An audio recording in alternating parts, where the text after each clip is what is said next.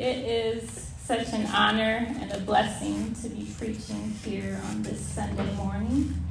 I'm grateful to be the first guest to preach at an in-person service since the pandemic started.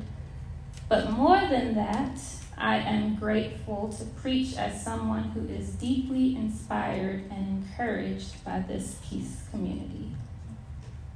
The truth is that for me, even as someone who was ordained by this community and has served as a pastor and worked among a National Baptist organization, I still very much struggle with the church sometimes. It's mostly because of the many folk who have caused a lot more harm at times than good, or misuse the Bible, lending themselves to spiritual abuse rather than spiritual abundance. And sometimes I've needed a reprieve from the harm that I've experienced that tends to linger even when I step into places of faith that are healthy and good. And I know that I am not alone in that. As a person who has done a lot of reconstructing, I often do not fit the mold of traditional perspectives or conventional views. And while I often have no desire to fit in, because of it, I've questioned to whom I belong to. What spaces will see all parts of me and embrace me fully? And is that what it means to belong? What does true belonging look or feel like? We are all a part. We are all people with our own personal stories or ways of relating to the world and with ways of connecting to faith, which likely means we do not always think the same, act the same, or live the same as everyone else. But of course, let me know if any of you have felt like you fit in or belong 100% of the time. There's a beauty in that, however, when we can have different views or beliefs or theology and still respect each other through sharing our truth. That's right. And celebrate the similarities that help us see our oneness. So when we look more deeply at today's text, we see Jesus in Jerusalem, a place close to his home where he is also often rejected, time after time. And yet, he is celebrated in other places where he comes to bring healing.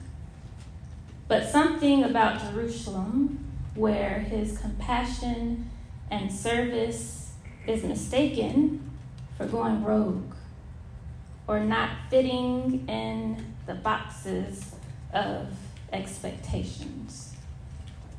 We all know the feeling to that to some extent. For instance, when we grow up as kids, we adapt to what we're taught from family or society or religion. And it isn't until we keep on growing, learning, and unlearning that we challenge systems or expand into more of ourselves. I often think to myself, if my parents had not left their hometowns and found each other in Austin, then I would likely not be who I am today in the ways that I've been graced with the ability to branch out. I wonder if I grew up in a more conservative Black church like my mother did, would I have even thought to aspire beyond the roles she saw women in on Sunday mornings, than aspire to be the one preaching from the pulpit? I wonder if I grew up in a small town of around 350 people, like my daddy did. If I would have been able to imagine a life in a big city with big ambitions and even bigger dreams. Yet because my parents broadened their horizons, I too continued this trajectory. It is the pivotal moments like this that shape and inform us. And at the same time, sometimes when the folks from home learn who you are becoming, they give you a side eye about the things that are different from your homegrown mentality or having the audacity to grow up. The truth is, while some people champion the ways we become more of ourselves, some folks get uncomfortable with the ideas that are too far from what they know or would much rather you play it small. So here comes Jesus. In John 5, he's made his way to Jerusalem after his trip near Samaria, where many come to believe in Jesus' divinity from the testimony of the Samaritan woman at the well, or in Galilee, where the official's child becomes well. In Jerusalem, not too far from home, Jesus takes notice of a man that was sick for 38 years and asks him, "Do you want to be healed?" I just love that he does not assume what the man wants, but waits to hear him vocalize or express where his mindset is at. After all, if you've been ill for that length of time, it is very likely that you could believe that helplessness is more possible than hopefulness. While Jesus is in a place where he could very well walk around offering healing to the crowd like Oprah offers gifts. Y'all know it? You get a car. You get a car. You get a car. He could proclaim everyone is healed. But he waits to hear what this specific man who had been unwell for so long really wants and needs, and how he can help him achieve it. What stands out to me most is that the prerequisite to being well is the belief that wellness is an option. Yes. While I'm not saying healing will always come, or that when it comes, it's when we expect or want healing most. But what I'm saying is, if you don't believe you can be well, then you are more destined to be unwell. It is much harder to believe, or it is much harder to be well if you think wellness is impossible. I don't know who needs to hear this today, but don't give up. Don't give up on your health. Don't give up on your dreams. Don't give up on yourself. Whatever that one thing is for you, don't give up. Many of you who have heard me preach before often know that a song comes to mind for me when I'm preparing a sermon. Typically, it's a song that I haven't heard in quite some time, or a nudge from Spirit on a message within a song grabbing my attention. So today, I have a song that came to mind, a gospel song. While I rarely listen to gospel music as much as I did when I was a kid, for instance, when my mom would play it when my family would be headed to our non-denominational church as a child, or when I sang in gospel choir in college and went to black churches that played gospel music. While I don't regularly listen to them now, still, gospel music tugs on my heartstrings without me trying. So a gospel song entitled, "Encourage Yourself," comes to mind. Can I sing it for you?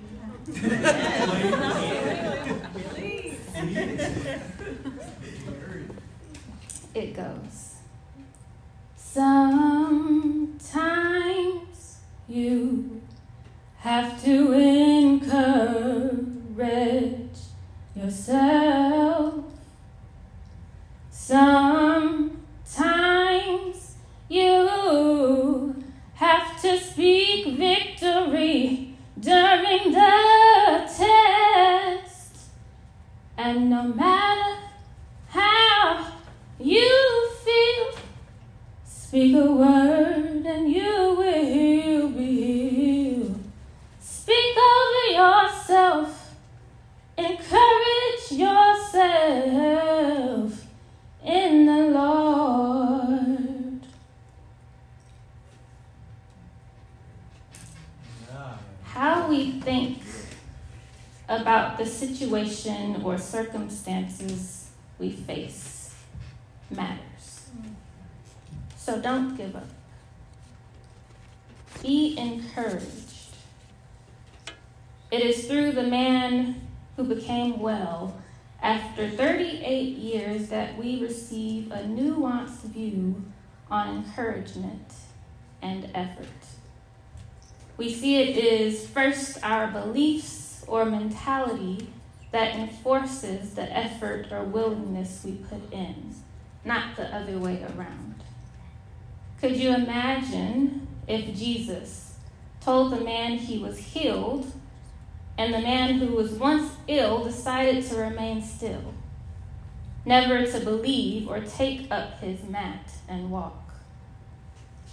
And at the same time, could you imagine if Jesus, who already knew his own divinity, decides not to step into his power because of the closed mindset or lack of belief from the authority figures in his home country?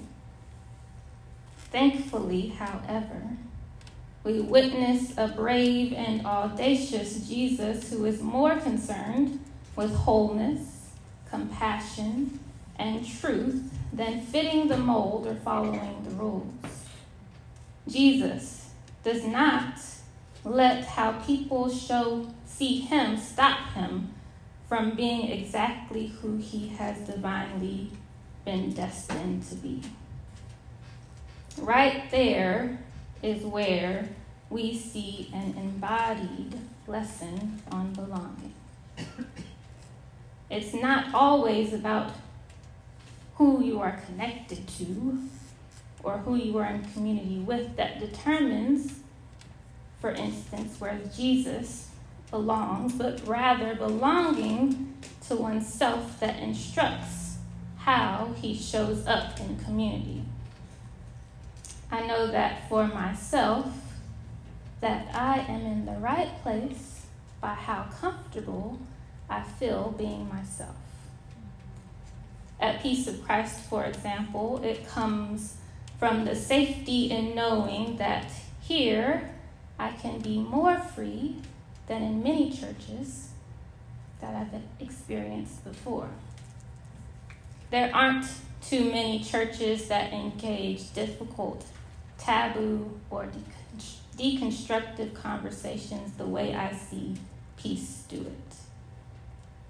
And it does not mean there will not be uneasy moments or times where differences will arise.